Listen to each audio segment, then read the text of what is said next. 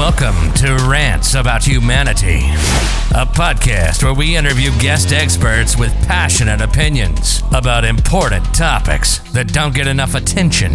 Raw, unfiltered, thought-provoking perspectives with no censorship. With your host, Philip Van Houten.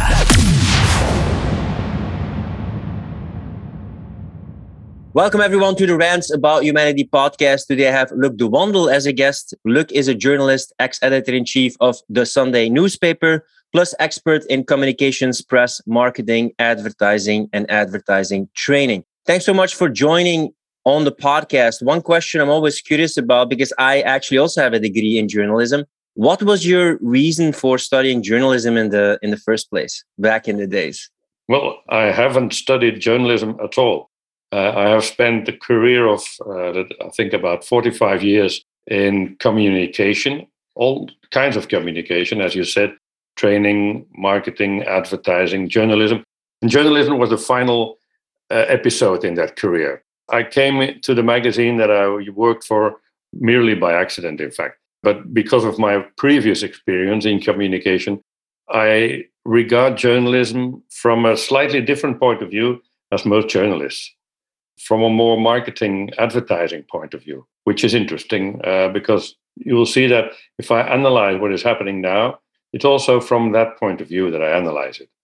And journalism, as I see it now, especially in the Corona period, has been a fantastic example of a successful marketing campaign.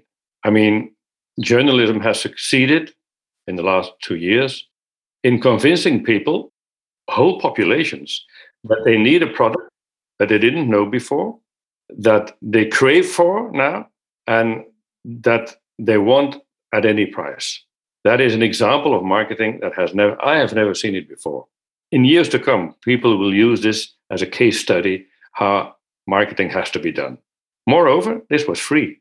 Nobody has paid for this marketing campaign. In fact, we have, but the governments have had their marketing for free.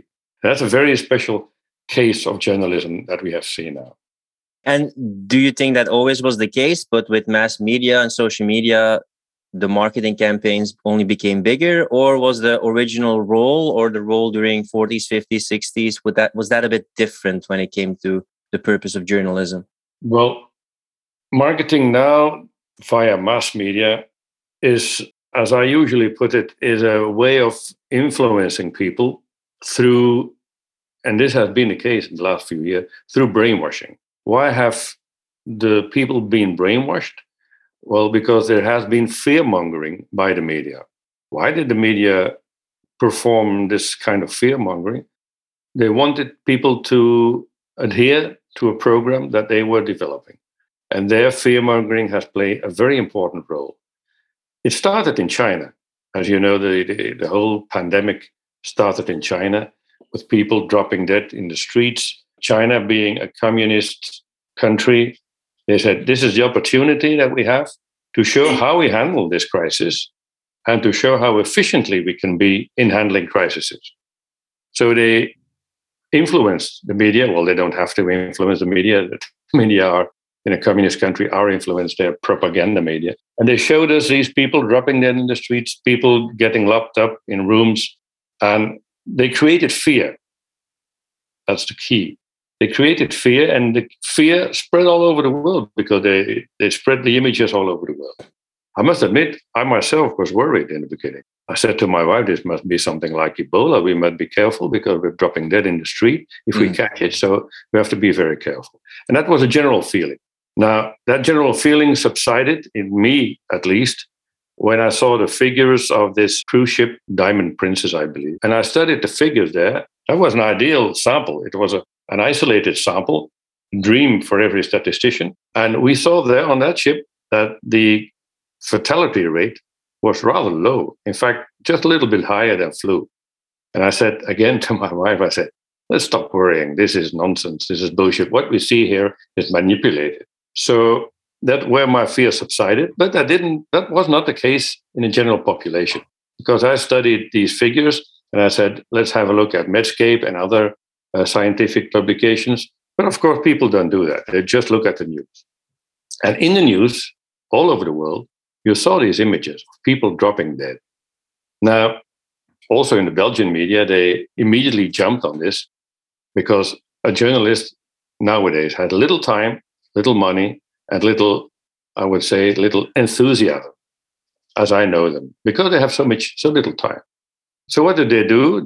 This is an opportunity to make a new news every day without much trouble.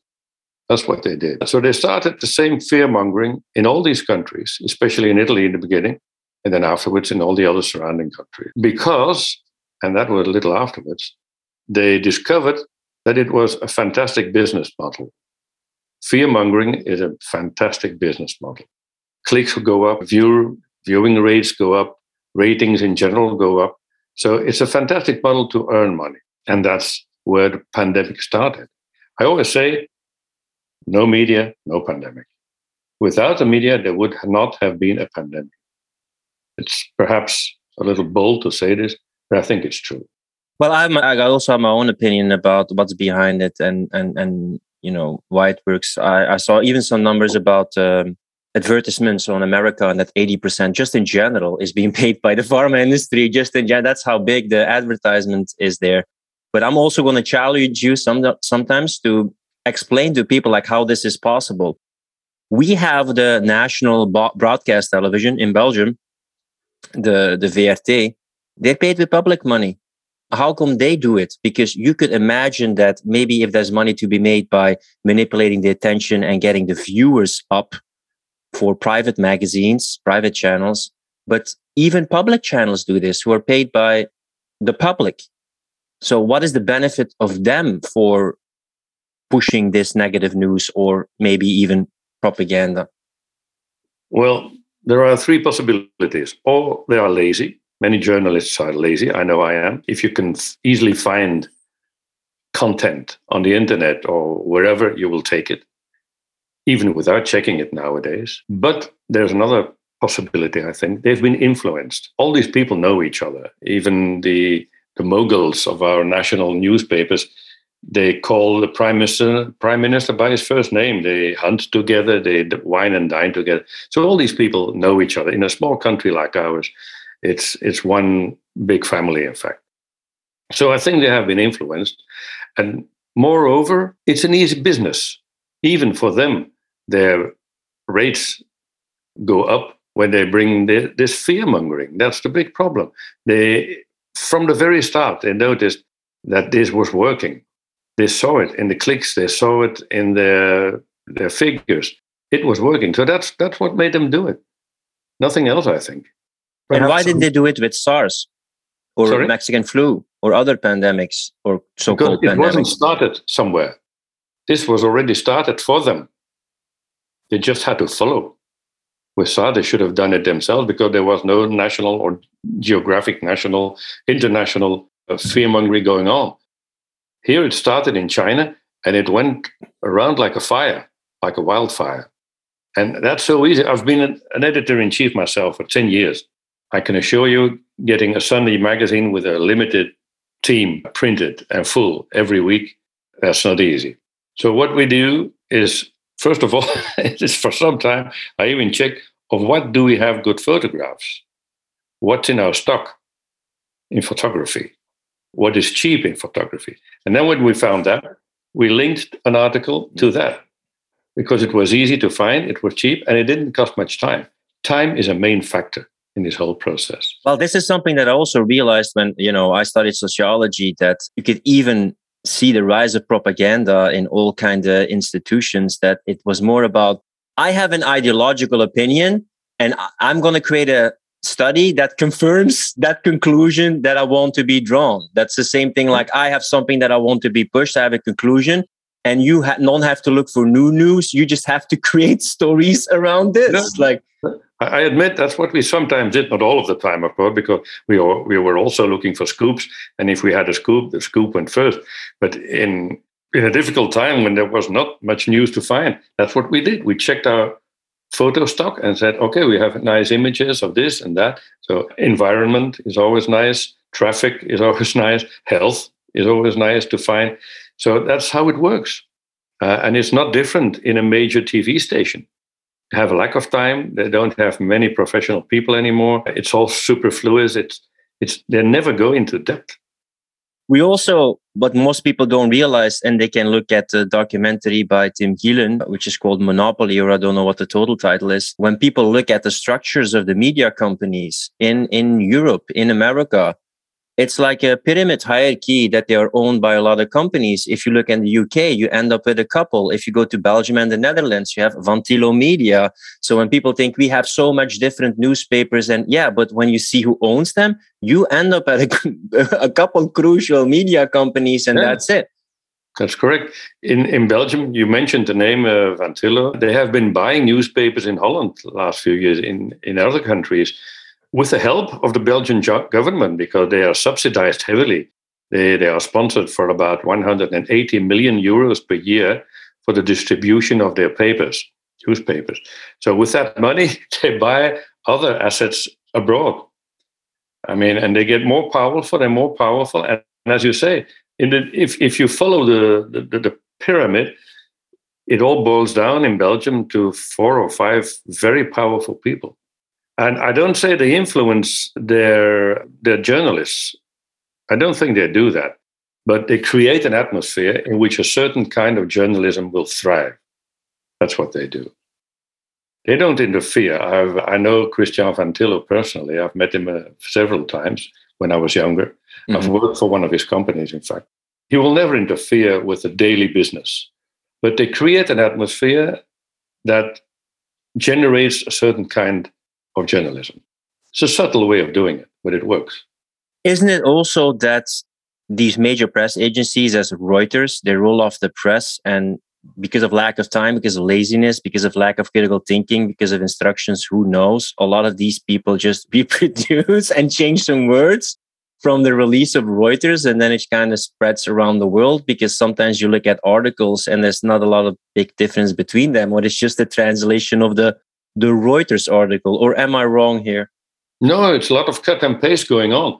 As I said, it's laziness, it's lack of time, it's lack of budget, because don't understand me wrong, these people have billions of generated by the press, but they don't, mainly, most of the time, they don't invest it in their journalists. The average journalist in Belgium is very underpaid, has little time, and has no ambition to stay in the media where he is. There's a lot of job hopping also. Well, that's what I often see when I see the very low quality of journalism or the nonsense issues. I mean, we can talk about the topics that appear in social media and journalism. When I do the research about who is writing these articles, I often end up with these 19, 20-year-olds. Like 75, 80% of the times, like, oh, now I get it. That's just a girl or a boy who's happy to have a job. They just execute. They don't have time to have that thorough investigative journalism that is also very cost and time intensive. And then I see all these young, naive people or like not so experienced people just writing these articles and just pushing them out like crazy, Yeah, but that's true. Very young, unexperienced, non-trained sometimes, which is not bad, because I wasn't trained in journalism myself, so I'm a bad example perhaps. But many of these people are from different kinds of study. They studied something completely different. And the problem is they see journalism as a way to communicate for themselves, which makes it even more difficult to get objective journalism. And what is most stunning, I think, in this aspect in the Corona time, is that they forgot about scoops. I mean, the best moments I had when I was an editor-in-chief is when we hit a scoop. That's what every journalist, every editor is dreaming of. Hit a scoop and be mentioned in other media because of that scoop. There were scoops every day during the Corona period. They were there for the taking. I mean, in our country, we have people like Matthias de Smet, like Geert van den Bossen, people who are well famous now for the moment. Yeah. I mean, even Eric Clapton mentions Matthias de Smet when he's giving interviews. I mean, these people are well famous. I have not seen them in Belgian media. Yeah. That is, for me, the most astonishing feat in this period. Well, I had the same conversation with my parents yesterday, and you had one member of the crisis management team, Lieven Annemans there, and he seems to have had an interview yesterday with our famous virologist. And he said, yeah, he quit, and he kind of quit because he felt like his opinion didn't matter. And it was all about three things: infections, deaths, and hospitalizations. But when I take a look at the corona critical people, I mean, just people are critical or want to use a different voice, I can count them on one hand. I would have to go to Jean-Marie de Decker, Sam Brokken, maybe Rick Tors, and then I would have to maybe do a lot of effort just to find two people. And we're talking about an aspect that's in the news like 30% of the time. And we're in this for almost 2 years. And I've almost seen no corona critical voices and debates at all. How is this possible? That's what I'm still asking myself every day. I haven't found an answer because it is so amazing, so stunning that, I mean, if I would be editor-in-chief now, I would interview Matthias de Smet, Van den Bossche, Brokken. Yeah. They would be on the cover with their opinion. Not always, and not only their opinion, but they at least would be there once in a month or so. We haven't seen anything of them. So that is a very strange thing to happen. I mean, what kind of journalist is he who lets these scoops, who knows they are there, because they don't live on Mars, they know they are there. But why do they neglect it?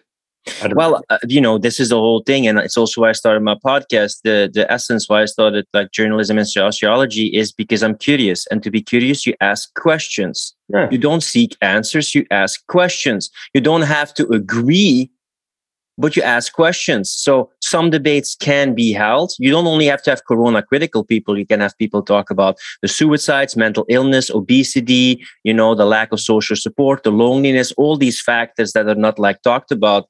But there's another thing that's also happening. When I see some of these people, I don't call this an interview. It's more like an interrogation. It's more like beforehand, that's the good person, that's the bad person, and that's how the debate is framed. So this way of holding an interview, having journalism, that seems to be completely different than just making sure that you have a constructive debate, an open debate. You have people make up their own mind. I look at how it's framed. And it's like they don't let people make up their own mind.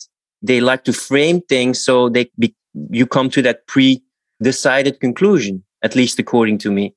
Yeah, that's correct. I wanted to know, for instance, I would want to know if I read about on social media then about people like de Smet or like Van den Bossche. I want to know who these people are. Are they true? Are they trustworthy? What are they? I almost want to meet them face to face, which I did because yeah. I then invite them and I meet these people. But not everyone can do that. So that is what lacked in this whole charade. Is you didn't know about these people.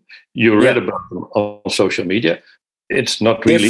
They're framed in terms of sometimes they say like extreme right or conspiracy theorist, or they compare Geert Van den Bossche in a denigrating way. Oh, he's just a veterinary. How do you call it in English? I don't know. A vet, Veterinary. But then you have other people, I think Steven de Gucht of other people also. There's also a vet, but then they use the title. So you see this discrepancy in how things are handled. And I've seen this increasingly the last years also with Trump. Trump can step outside of the plane with the wrong foot and he's the worst president ever. And then Biden can just say a sentence and everything is amazing. And I'm like, why can't there be constructive reporting of both? I would respect if they critique both or they are mild on both. But it seems that there's a more and more an ideology being pushed and the public got to agree with that opinion than showing different perspectives and making the viewer or reader make up their own mind. And that's something maybe I've been naive about this in the past, right? But this is what I've increasingly been witnessing the last 10, 20 years, that this has been kind of the way how journalism is being held compared to maybe the journalism. I wasn't born then, but in the Vietnam War, and being critical and hippies and then reporting and having scoops. What happened to journalism there that it became much more one-sided, not about showing perspectives, not about being a guarding dog for democracy? Well, that's the most frustrating thing about it. That's the framing that has been happening the last 2 years of people who have a different voice. As you mentioned the Vietnam War. I remember during that war, a few journalists found secret documents about the handling of the Vietnamese War. And they wanted, I think it was the Washington Post, they wanted to publish it. The government got aware of that. They got news of that. And they wanted to prevent it. So that went up to the how's it called in America, the Supreme Court. Mm-hmm. Where the judge of the Supreme Court said, you have to publish it. The press is there to support the governed, not the governors. And that is what went completely wrong in the last 2 years. The press has supported only, and I mean only, the government and not the people who they govern. And that is a very big mistake. It's really nasty, because you see what the results are. People are scared. They are willing to comply with everything. And that is not journalism anymore. That's propaganda. We have seen propaganda for the last few years. What is propaganda? Propaganda is communication by a government, by a dictator or by whatever government. We've seen propaganda, and there's no good in that. I mean, there is no investigative German journalism left. In 1999, before the year 2000, I did some investigative journalism myself. I wrote for Humo, which is a good magazine. Back in the days, was a good. Back in the day, it was a good magazine. And the editor-in-chief said, I would like you to write something about, and that was new at the time, the dangers of short-wave communication, GSM. Yeah. And I said, how much time do I get? And he said, well, you have 3 weeks. And I said, what budget do I get? And he said, you have 1,000 euros. Wow. Okay. Now, today, that would be completely impossible. I had the time to interview professors from the VIT, which is a scientific institution in Belgium. I had time to interview different operators. I had time to have word and contra word. There was a dialogue possible. To cut it short, that was possible 22 years ago. Completely impossible now. A freelance journalist that worked for me when I was an editor-in-chief had 10 euros for a photograph and 20 euros for an article of 1,200 letters. That's ridiculous. I mean, you have to go out, take a photograph, come back, edit it, send it, invoice it, of which you get half paid. I mean, it's ridiculous. This is also one of the reasons why I didn't pursue journalism, because back then when I graduated in the beginning of the 2000s, there was no room for investigative journalism. It was like, write this many words, I want you to say this. And the creativity was just like so little. And I think one mistake that people have in general, probably about the media in general, but increasingly now, it has nothing to do with helping people think for themselves or bringing the truth or several truths. It's about gathering attention. And it's about putting the focus there on something that gets attention, and that attention, especially the private media, that gets more eyes to the advertisers. So people pay more for the advertisers. So that attention sells. It's not that truth sells, it's that attention sells. Yeah, and clicks. There's a new element now. Clicks, they all have their online version of their newspaper, or even their TV channel has an online version. I can imagine clickbait, right? I can't imagine that in the Vietnam War you had something like, oh, this is clickbait, right? Or it was more difficult to just have clickbait. Yeah. Now it's all clickbait.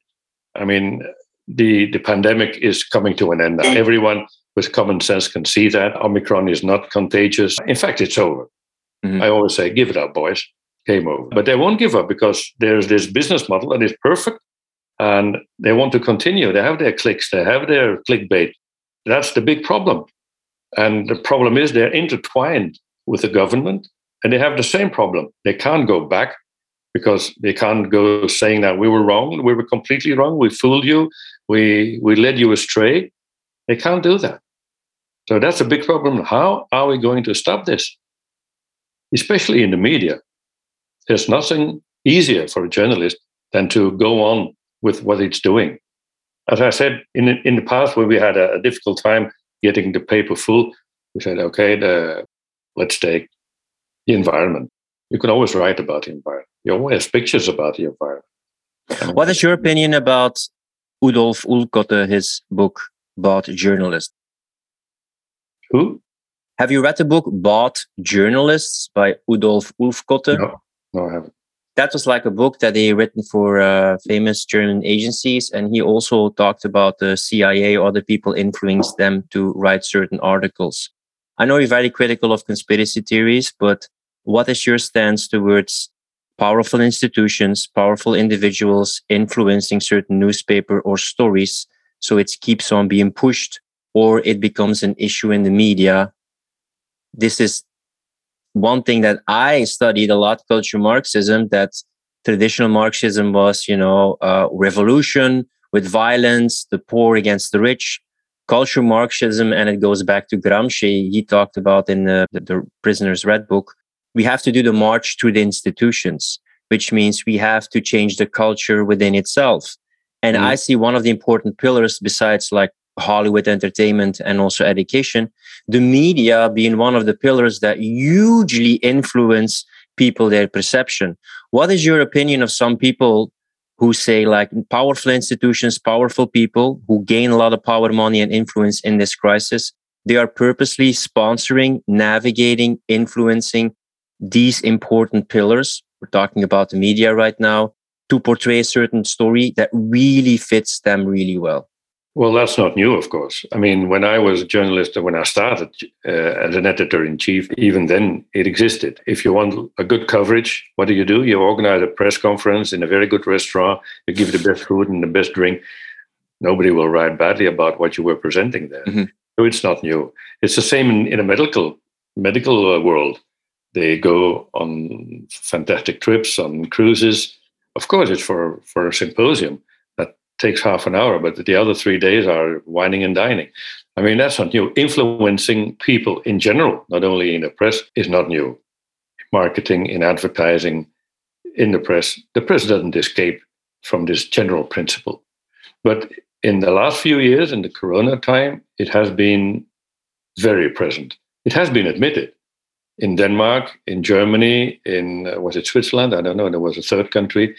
The editor-in-chief of a few newspapers admitted that they had been influenced, literally, vocally, by the government. And that is a bridge too far. It's not a bridge too far, it's a viaduct too far. 20 bridges. I mean, that should not happen. That's what the Supreme Court in America said. You should work for the people, not for the governors. That is very, very bad, very wrong, I mean. It hurts me every day if I see that. I can't watch the news anymore. It's bad for my heart. I already had a heart attack. One is enough. I mean, if I watch the news, I get so mad and so upset that I would throw my shoe to the TV set. I mean, it's extremely, extremely influenced now. Yeah, because this is, and I'm curious what was for you the final straw. I became a bit red-pilled when I was reading. I was sitting at a job I didn't like, and I watched like the laatste nieuwspunt BE every day. And when you look at the lens through culture Marxism, I mean, what I'm going to say right now is not my stance. It's just showing like a one-sided stance. It was all refugees. They're completely right. Belgians are racist. Men are sexist. And then transgenderism. And then every day, if a person is extreme right in Belgium and he does something wrong, it has to be investigated. Belgians are racist. We have to do something about it. If Muslims do something in Belgium, it is an exception, and we should take a look if they're not a victim of racism, If any accusation is there towards men, it's like they're sexist. There's so much sexism, gender wage gap constantly. If a man complains, if that happens, it almost happens never. Refugees are always like guys with children, women with children, even though like refugee stream is like 80% men. So I'm just saying, I didn't see any nuance. Trump, everything was negative, everything, like not one positive article. And then I was just like, this has nothing to do with journalism. It's all one. Climate change is the worst thing ever. It's super real. We should tackle something about it. Nothing critical about it. If it was like climate deniers. And when I put on those glasses, it was all over the place, always attacking Western male white culture. They're racist, immigration, refugees. We should let everybody win. And then climate change is the worst thing ever. And then back when Trump was the president, oh my God, Trump is the new Hitler. And it doesn't mean that I see some things that you could have in journalism, but it was so one-sided. Yeah, I noticed that too. It's really disturbing. And it's not only in journalism. I mean, if you switch on Netflix, watch any film on Netflix. Yeah. It's the same problem. Yeah. Yesterday, I was watching something on Netflix and I switched it off after 10 minutes. I said, this is ridiculous. This is, again, the same brainwashing shit that I see in newspapers, on national television. It's the same. It has nothing to do anymore with reality. I mean, I don't know where it comes from, because the people who are running these stations, they are Western men. They have loads of money. They are very rich. They are very conservative most of the time. The ones I know are very conservative. Some of their capital came from collaborating with the Germans in the war. They couldn't be any more conservative. And then you have this contrast in what they make. I don't know. And it's not even successful, because you watch these movies about Star Wars and new Ghostbusters and its identity politics, politically correct movies, and they almost always flop. So even from a financial perspective, that's not the big movies. It's also the reason why a lot of these recent movies, I don't mind if Ripley in Alien is a woman or there's an Indian in it, but this forceful, one-sided narrative all the time, it's even so bad that from a certain year in the Oscars, they have to have X diverse people behind the camera, in the script, like everywhere, because else they can't even be nominated for an Oscar. I think the pendulum has gone way too far. I've been in advertising. I've had an advertising agency for 10 years.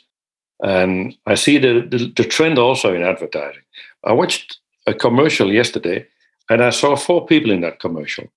One was black. An Indian and then a Muslim. I said, is that the average of our population? It is not. It is not a true image of what reality is. Mm-hmm. And that's advertising. They're trying to sell to people. I mean, what are they doing? It's the pendulum. The pendulum, of course, I'm also, like every decent human being, I'm against racism. Mm-hmm. I'm against extremism in any form. But the pendulum has now gone way too far to the other side. And that is disturbing, because it's creating an anti-movement that is going to be much stronger than what they expect. Well, if you don't feel listened to, you get a backlash. And if you never can negotiate or speak your mind, you just cultivate resentment. It goes so far that if you would have a company, they look at your company, and without asking why you hired people, they're just going to take a look around and say like, oh, only white people. You're a racist. Look, you're like, oh, I hired the people because they're the best, or because this doesn't matter. Too much whiteness here. And again, here, this has nothing to do with thinking for yourself, having an honest discourse. No, they just look and then say, okay, bam, you're racist. You don't have enough colored people in your division. And this is the case in Ghent, right? In a city in Belgium, when they're going to hire people in a public office and they have 2 people and one is colored and one is not colored, and they have the same competency, then they have to hire the colored people. But who's going to decide if they have the same competency? They probably don't want to be blamed to be a racist department. So they might as well get the obligatory, I'm putting it in a denigrating way, but they need to hire the obligatory colored person not to be called racist. Yeah, the same with men and women. When I had the advertising agency, we had 23 people, of whom 18 were ladies, were women. Mm-hmm.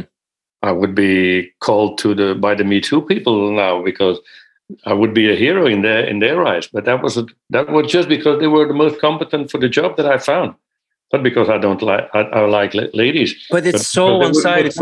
Yes, to give you like an example based on this, there was a whole stuff about Bart de Pauw, one of the people in the comedy who on the television who wrote a lot of series, and then some women accused him that he said that he stalked them or said some bad messages to them. So that's on one hand, which was all over the media and a big issue and in the papers, etc. But then at the same time, you had the SMSs of our prime minister with an Italian porn star. Nothing in the media at all. Two times the same thing about women, like crossing boundaries, and nothing. So I'm like, whoa, what's happening here? Where's the objectivity or using the same principle here? It's basically, if Dries van Langenhove, who is extreme right or conservative right, does something bad, it is all over the newspaper. It has to be investigated. But when the same thing or principle is being said, or Conor Rousseau now, who's like really calling for segregation, polarization in people, discrimination, then it's okay because he's left-wing. So it's more about ideology than it's actually about principles. Where have the principles gone in journalism? It is that discrepancy that is so disturbing. But of course, in the case of our prime minister, it's the link between the happy few in Belgium and the prime minister who control the media that has succeeded in keeping this from the news. But in general, there's a discrepancy between the reality and between what the press is bringing. And they are digging their own grave. I mean, people can take this for a while, but they won't keep taking it. That's the big success of social media. I know people who have, like me, switched off their TV sets and switched on their computers to get news and to see what's happening in the world. Of course, when you use social media to see what's happening in the world, you also get a very biased picture because everyone can write anything. The wildest conspiracy theory can be distributed on social media. But if you are careful and if you are selective, you get much better and much recenter and much more interesting news on social media than you get on mass media, which should be worrying them. But they are not worried. I think they are not worried yet, but they will be worried when they go on like this. They're forfeiting their most important task, that is defending the citizens' rights. That's what the media would do. They are the fourth power in a democracy. And their power is to control governments, to control what's happening, to see what's happening, and to report it. News gathering in the broadest sense and report what's happening. As a control function, it's very important. They have lost that control function completely. They've sold it. I mean, nowadays, if people would ask me, what is your job? I would rather say I'm a pimp and I'm a journalist. Mm-hmm. Much more respectful. I call it a prostitute. Prostitutes, I call it journalists right now. Yeah, but I'm a pimp as a male. I would rather be a pimp. Yeah. But what I'm wondering, and that's my theory, I am thinking that there's a lot of people who would love to have more control. And how can you get more control? By having more centralized institutions. What's the biggest centralized institutions? More global institutions. So if you have a global press agency or if you have global companies determining the perception of people, you would really have to be an investigative, I would call it truth detective, to look at alternative media or podcasts to look for it. But the majority will only see the bandwidth of acceptable perception. And then they have a job maybe that they don't like, a 9 to 5, they end up at home and they don't want to search for other theories. That's just the thing that they see. So if you can, especially on social media, fact checkers, opinion checkers, bans, blocks, removing people, character assassination of people, you can, for the vast number of people, these are the means of perception of people. These are the means of communication. And if these big companies determine what you can see, whether you want to or not, that perception becomes reality. And some people, they look for an alternative truth, but it takes effort to look the other way and question things or make time for it. I'm like that. You're like that. A lot of people in my audience are like that. But the vast majority of people? No. But that's a problem, of course. It'll take time. It will come, but it will take time. People are so used to having the TV set on, even during dinner or even when they're preparing the dinner in the kitchen, they have a TV set. And it's like a third person in the room. Television is a hugely powerful medium. It's always there. It's like a family member. And people, if the family member isn't there, they feel alone. They feel left alone. So to counter that, there's only one thing you can do. Let's make your own TV station. If I would be younger, I would have started the TV station a year ago. If I would have started fundraising and I would have started the TV station. I know that there is in Belgium, there is a lawyer now, Michael Verstraeten, who has started an online TV station, which is a good thing, I think. But I'm not sure if it will be powerful enough because it's low budget. You need a fortune to start a station. And also, should that TV station then try to be balanced and invite both sides, or will that TV station then will just be an echo chamber of the complete other side? No, it should be objective, as much as objective as possible. It should rethink what journalism is about. It should start again with real news gathering, not cut and paste, not copy what someone else in Italy has written or in France. No, start real investigative journalism. That is something that is lost completely. I mean, there is also much local news that is very important. In the same company that edited the newspaper where I was editor-in-chief, they had local papers. They had the Streekrand, they had Steps magazine, local papers, which were very important, in fact, because these papers in the beginning, when they started, they brought local news. Now, local news for people is very expensive to make because you need journalists in every commune almost, or in every city. You need journalists. but it is important, and it has disappeared completely. When I made the Zondag, we had a big section of local news with a team of 7, 8 freelancers. We gathered all the local news. And people read this first, I know, because we did a survey about that.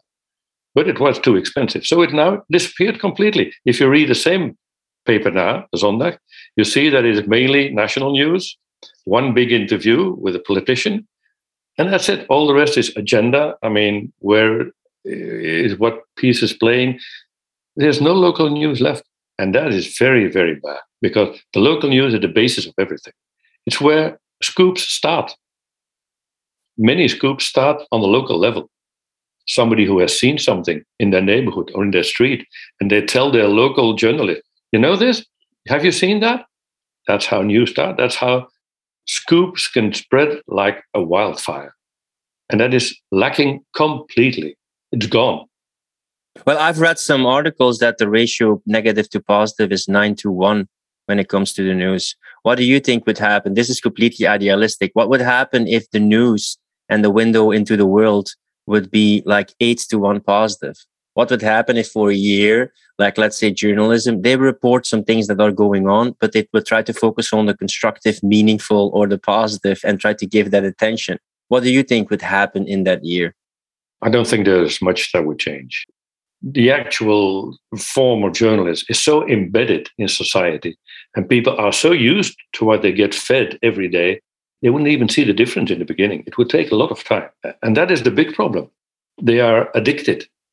They are now addicted to the fear-mongering. Matthias de Smet declares that very, very precisely.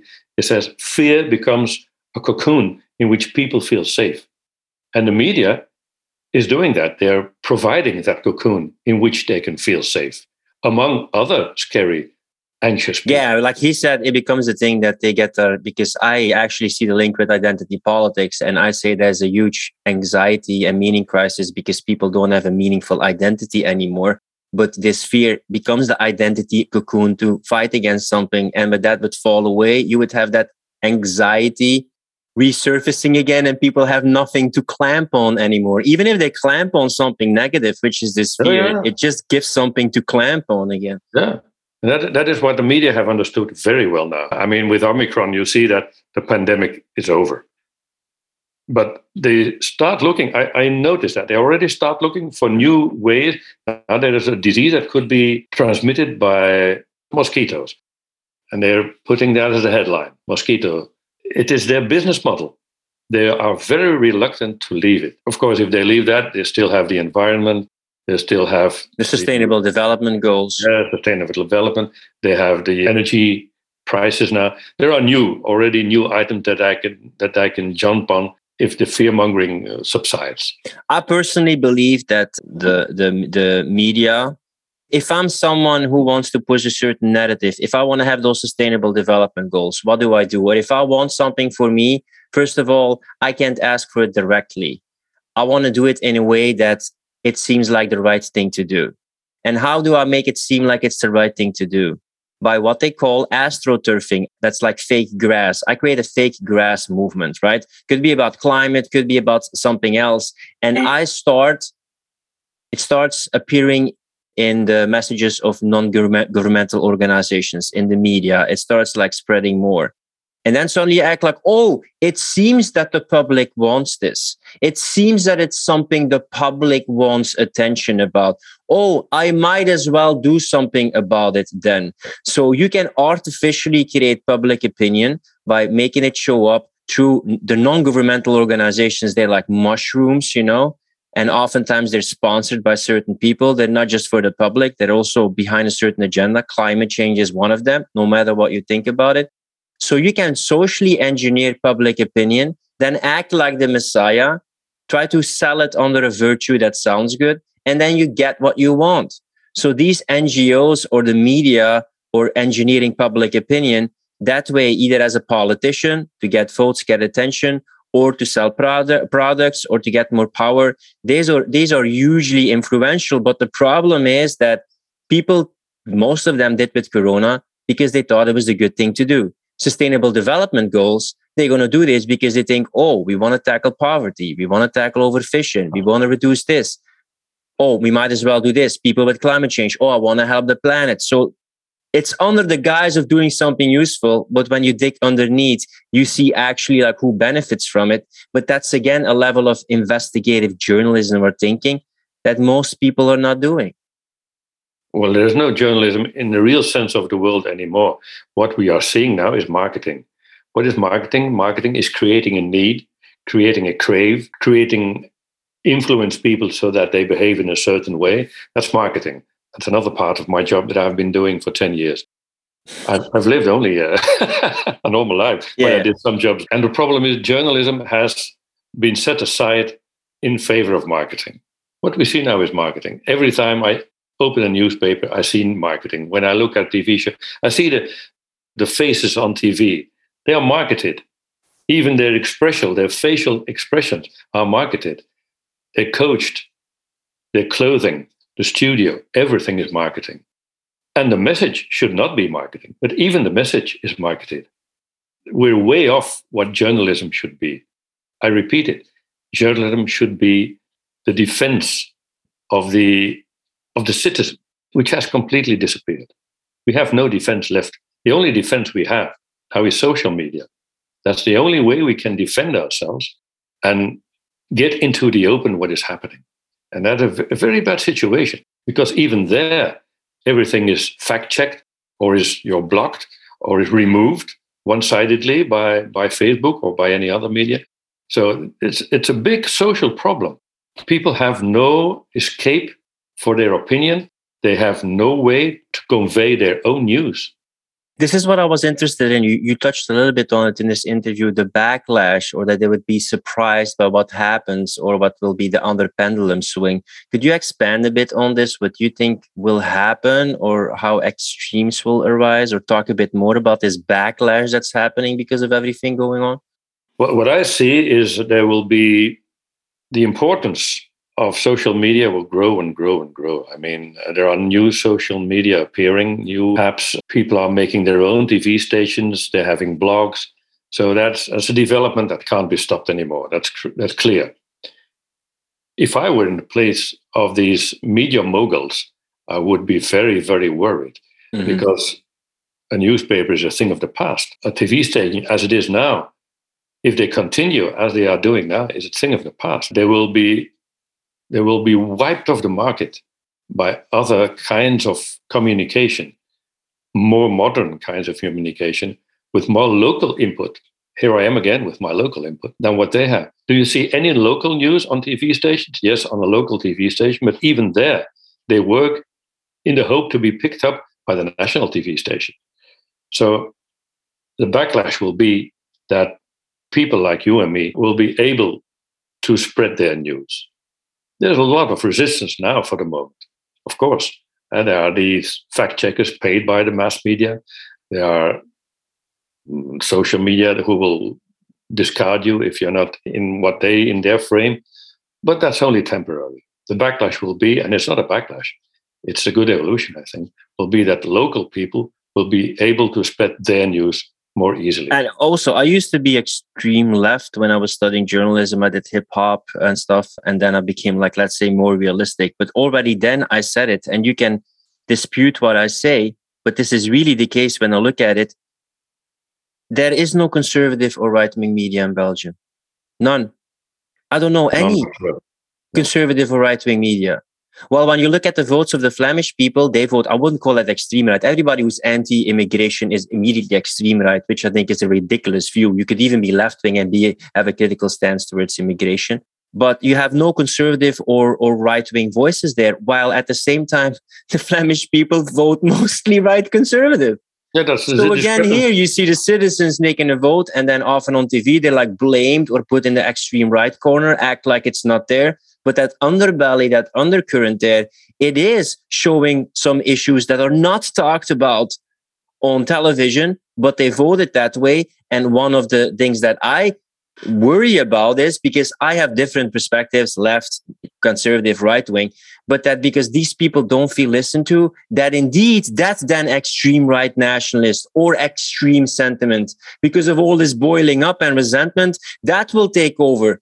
But that has been created by not listening to people, by removing them, by never giving them a place, by never letting them in the government. And then you create the thing you fear, but that wasn't there in the first place. If I would think they were smarter, I would think that the big moguls, the big CEOs of these media companies had a double agenda by doing this. Because in fact, they themselves are usually very right-wing. Mm-hmm. Yeah. So, but they're not smart enough, I think, to do that. Because otherwise, that would be a fantastic strategy. What they are doing now is pushing people. Every day, they're pushing people to the very right side because their news is so left-sided. Yeah. That they are annoying people. They are frustrating people who see that the reality is different. Well, this is the thing. I was in Belgium just a week and a half ago. Can you believe I looked at Home, Thuis in Belgium? It's the biggest soap. And it was about a lesbian being gay bashed. And then it was another Muslim there. And then another African there. And then they had, I'm just talking about 2 days, right? A gender swap party where the young children were excited to gen swap clothes and change gender. Then it was Kat Kerkhoffs about taboo, about sexism and the wage gap. The same Kat Kerkhoffs who also was in the Dancing with the Stars, and is asking thousands of euros just to perform at Tomorrowland and is getting all the attention out there. So all these things that I'm talking about, it's not just in the newspaper, it's constantly on TV, it's constantly in the media, it's constantly being pushed. That also some of the true problems with racism, with sexism, with these issues, it gets bagatellized. Like it just becomes like a side affair, like just sending the wrong message. It's like the same as rape, but that's a huge insult to women who are assaulted, who are a victim of rape. And this is what you say, like it's just a discrepancy with reality, like then people sometimes have problem with North African Muslims in certain neighborhoods in Belgium, but they can't say something about it because then they're racist. But then it's New Year and they sit there with their family and they hear other stories of people who have the same issue and they just can't talk about it because it's non-debatable. You can't discuss it. No, and the problem is if a journalist wants to write about it, he will get corrected immediately. Yeah. By his editor-in-chief or even by his editor. I mean, by the owner of the paper. I've seen it myself with colleagues. I had a few colleagues who wanted to write more like real life is. Mm-hmm. They get knocked on the fingers. So I have never understood why that is. As I said, the owners are certainly not left wing, not one of them that I know. Yeah, in their pocket at least, yeah. And in their pocket, perhaps yes. So what are they doing? They are selling a product that is not wanted by the public, in fact, because 50% of the people will not want what they are transmitting or what they're publishing. So what is the reason behind it? I have really no clue. This is the big mystery for me in my whole career, is what is happening now? Why are they doing it? Not only here, worldwide. Well, my opinion there is that this is my thesis, that one of the ways how to have stability structure is identity. The more proud you are of yourself, of your family, of your origin, of your country, of your community, the more you feel connected, the more you can plug into those networks and not feel anxious. So this is also because any other way I can't explain this. Like, why do they keep pushing something that most people, don't do? Most Flemish people aren't racist and most people don't want to see this every day. So for me, this identity politics and this political correctness is a way how to destroy communication, is a way how to destroy fundamental things that give people identity, the family, their gender, color of their skin, their heritage, their country, to then contribute to this mass formation or free-floating anxiety that Matthias de Smet talks about, because you take away everything that people can take pride from. At least that's my thesis, because else, just as you said, it doesn't make any sense. They keep on producing these movies and showing this that people, don't align with. It's fine to sometimes show a person with a different color. Like, I don't mind. It's not like, oh, what is this non-white person working there? But this purposeful pushing every day, I don't see why it makes sense or benefits the public when it's so one-sided. They're biasing the news in the wrong direction. I mean, they're adding a bias in the wrong direction. That their readers and their viewers don't want, and it is not congruent with reality. I really have no explanation. It's one of the big mysteries in my life. I hope I can find out before I die. Yeah.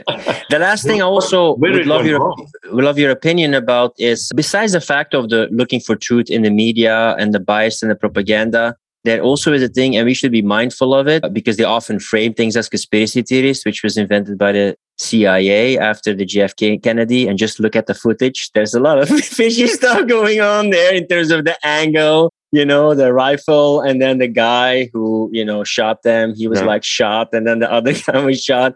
But on the other hand, you're also very critical of all the people who buy into all conspiracy theories, right? So how do you balance this? You look at TV, you see a one-sided narrative, and then you think, I want to look for the truth. I want to see what's really underneath.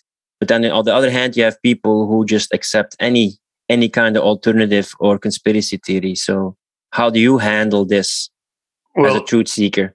For me, truth is important. So I spend a lot of time in my profession also. I have spent a lot of time in finding the truth. I mean, if I write an article about the dangers of shortwave radiation in cell phones and wireless internet and in Bluetooth, I was lucky to get a budget to do that. And I went in depth. I interviewed people and I said, okay, this is the myth. People say it's dangerous. It can damage your cells. Also see people say, no, it's completely harmless. Mm-hmm. Usually the reality is somewhere in between. Mm-hmm. My job now and before is to find that way in between. Where is it? There is no real truth, of course. The truth is never 100%.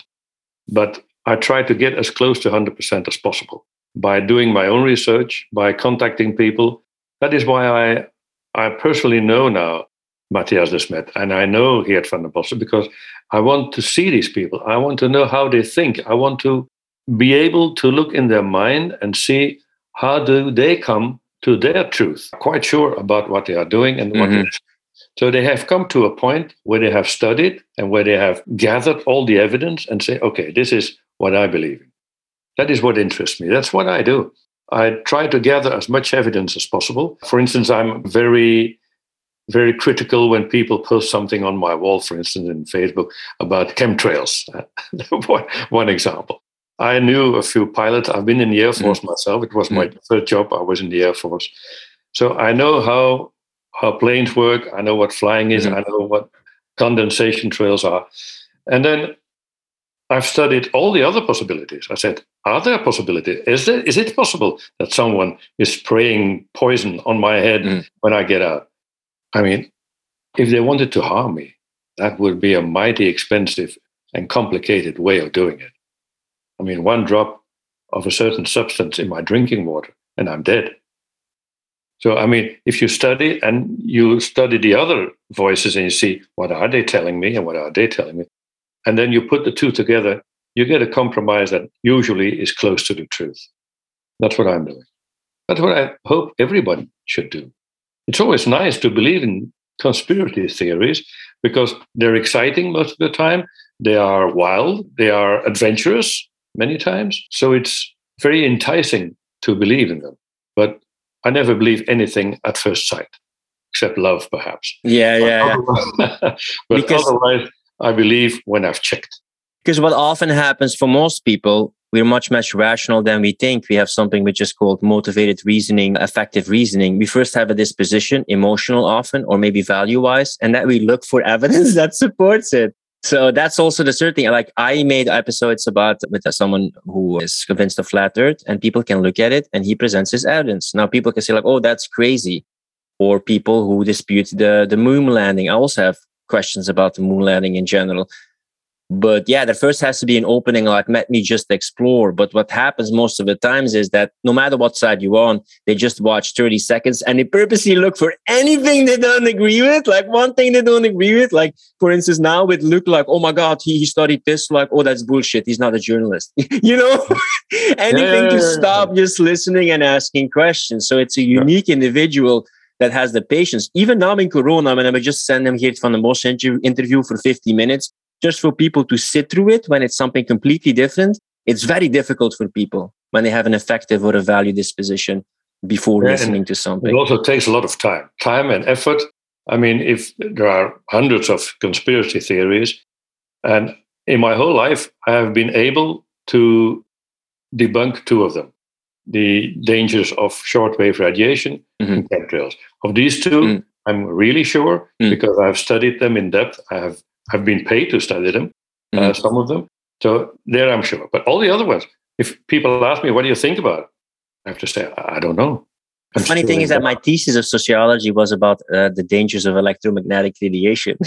That was my qualitative research, right? I did it like in Louvain. But one thing that isn't exactly or wasn't exactly clear is just the long-term consequences of these radiations and the energy. And this is also now with Corona. You can't know the long-term consequences because there's just not a time machine.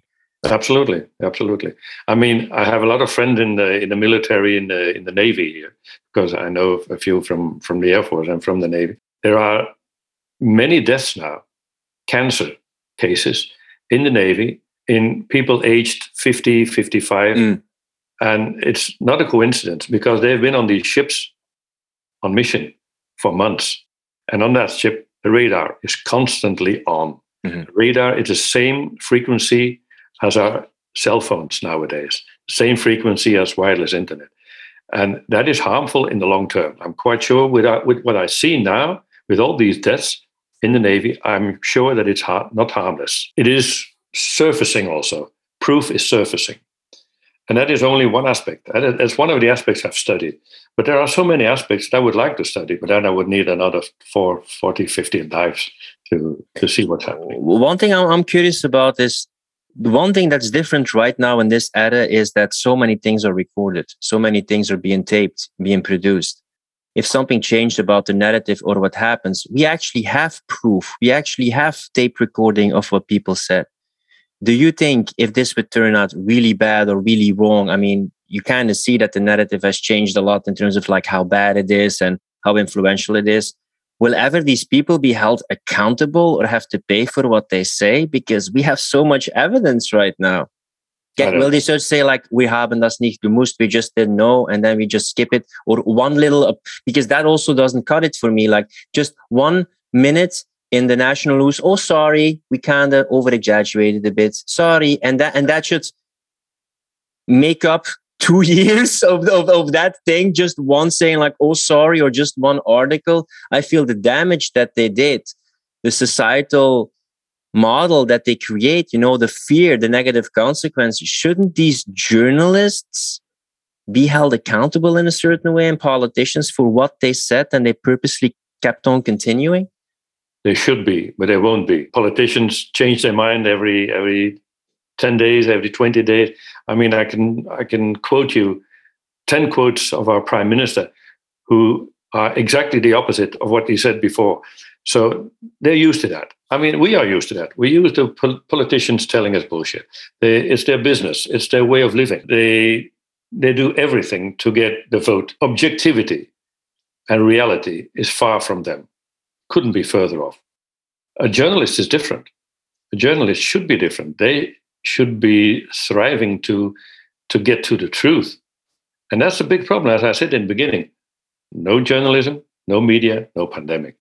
They should be held more accountable than politicians because they are more guilty, in my opinion, than politicians. A journalist that sits in front of a politician who says vaccination is the way out of the pandemic and doesn't say to his face, dear sir, we have proof that transmission is not hindered by vaccination. How can you say this? How can you say this in your own mind?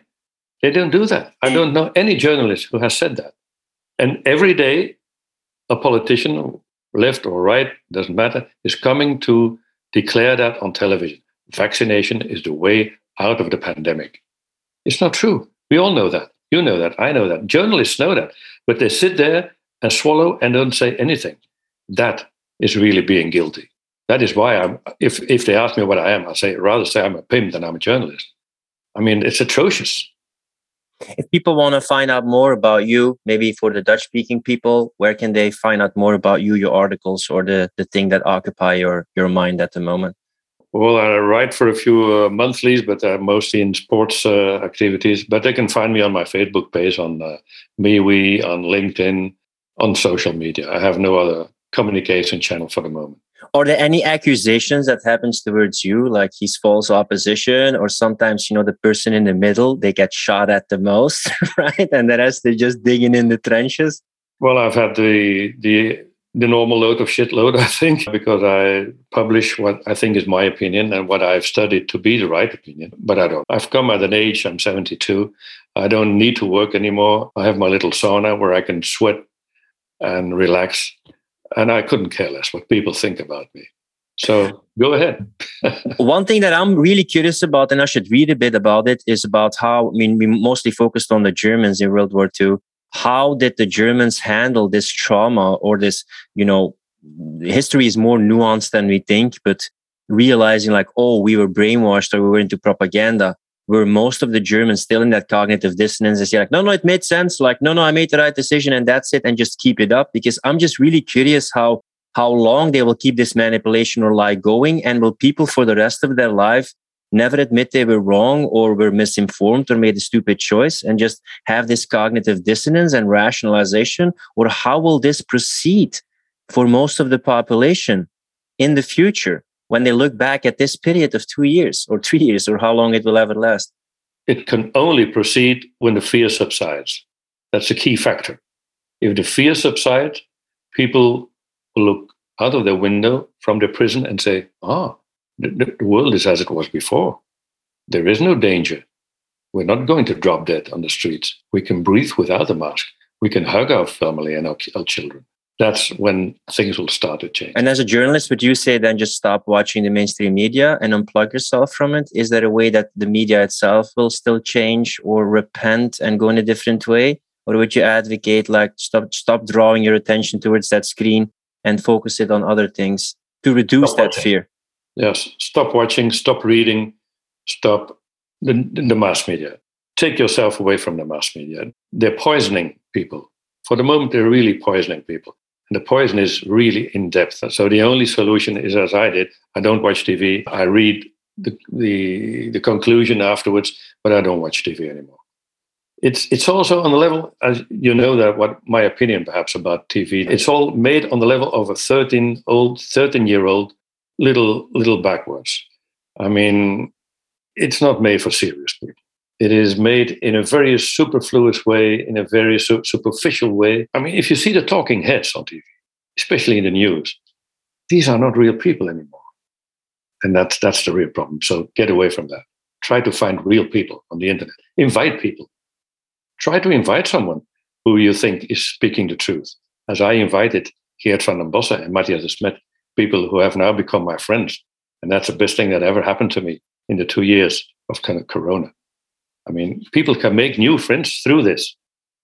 Forget the mass media, inform yourself, try to meet the people who think you are speaking the truth, speak to them yourself and get your truth there. That's my advice. And how, because you need some critical instinct to have the gatekeeping of the truth and know what the channels are, because you can be sucked into the really crazy stuff or you can be sucked into the brainwashing stuff. What is something people should look for? Like you can say like, yeah, look at alternative sources, but where do you find them? Just follow you and you will put some links there and they check it out. Like I'm already doing this for so many years, but I'm always wondering like, how do you open up people to this rabbit hole and then give them the tools to explore the truth themselves? Look for real people. Look for genuine people. Look for people that inspire trust. That's what I do. When I look at people, I say, could I trust them? If I met them in a bar, would I speak to them and trust them? Would I try to find out how they are? That's what you have to do. That's the only thing you can do. I mean, I don't trust any of these faces on TV. I never trust a politician. I've worked with politicians for 10 years when I was a journalist. Some of them are trustworthy when you meet them in the bar afterwards, when they speak their heart. But when they're in their official position, they're never trustworthy. But other people, genuine people, can be trusted. Some of them, most of them, in fact. And if you meet them and you talk to them for a few hours, you know who they are. And that's what you can do. People are doing this now more and more. I see there are gatherings, there are people who feel the same about the whole bullshit. And they come together and they say, hey, these are people like me. I can trust them. They're trustworthy. They don't lie all the time. Or a last thing is, not only they are trustworthy, they're willing to put their reputation on the line, because a lot of people, they could just go with everything, make money, hold their tongue in their mouth and not say anything. But you also got to take a look. What is this person having to benefit from saying this? What is this doctor benefiting from saying this while losing his reputation, putting himself on the line? There's often a lot more to lose in terms of public image than private gain for these people. Yeah, that's question number 2. First question is this a real person? Is it a real, genuine person? Second question is, what is, or do they have a second agenda, a double agenda? And if you find out that they don't, okay, trust them. I trust people like that. I meet them, I try to meet them, I try to talk to them, and then I invest my trust. And that trust is usually forever, unless they do something to really put me off, but that trust is forever. And that I advise to everyone. Try to do your own research, not in researching the truth, but in finding people who you can trust, and they will do the job for you. That's again going more local, like you said. Thanks for being a news pimp in an objective way. And thanks you so much for speaking your mind and your opinion on my podcast. Thanks, Luc. My pleasure. I hope it helped. If you like this podcast, don't forget to subscribe and support our mission of freedom of speech. With increasing restrictions on fundamental freedoms, we believe that now, more than ever, is the time for you to be an online coach or consultant and become independent from the system. That's why we created the Client Closer Academy. Learn how to consistently enroll clients and join a community of fellow free thinkers who value personal responsibility, speaking their truth, and making an impact. Find out more at clientcloser.com/academy. Rant over.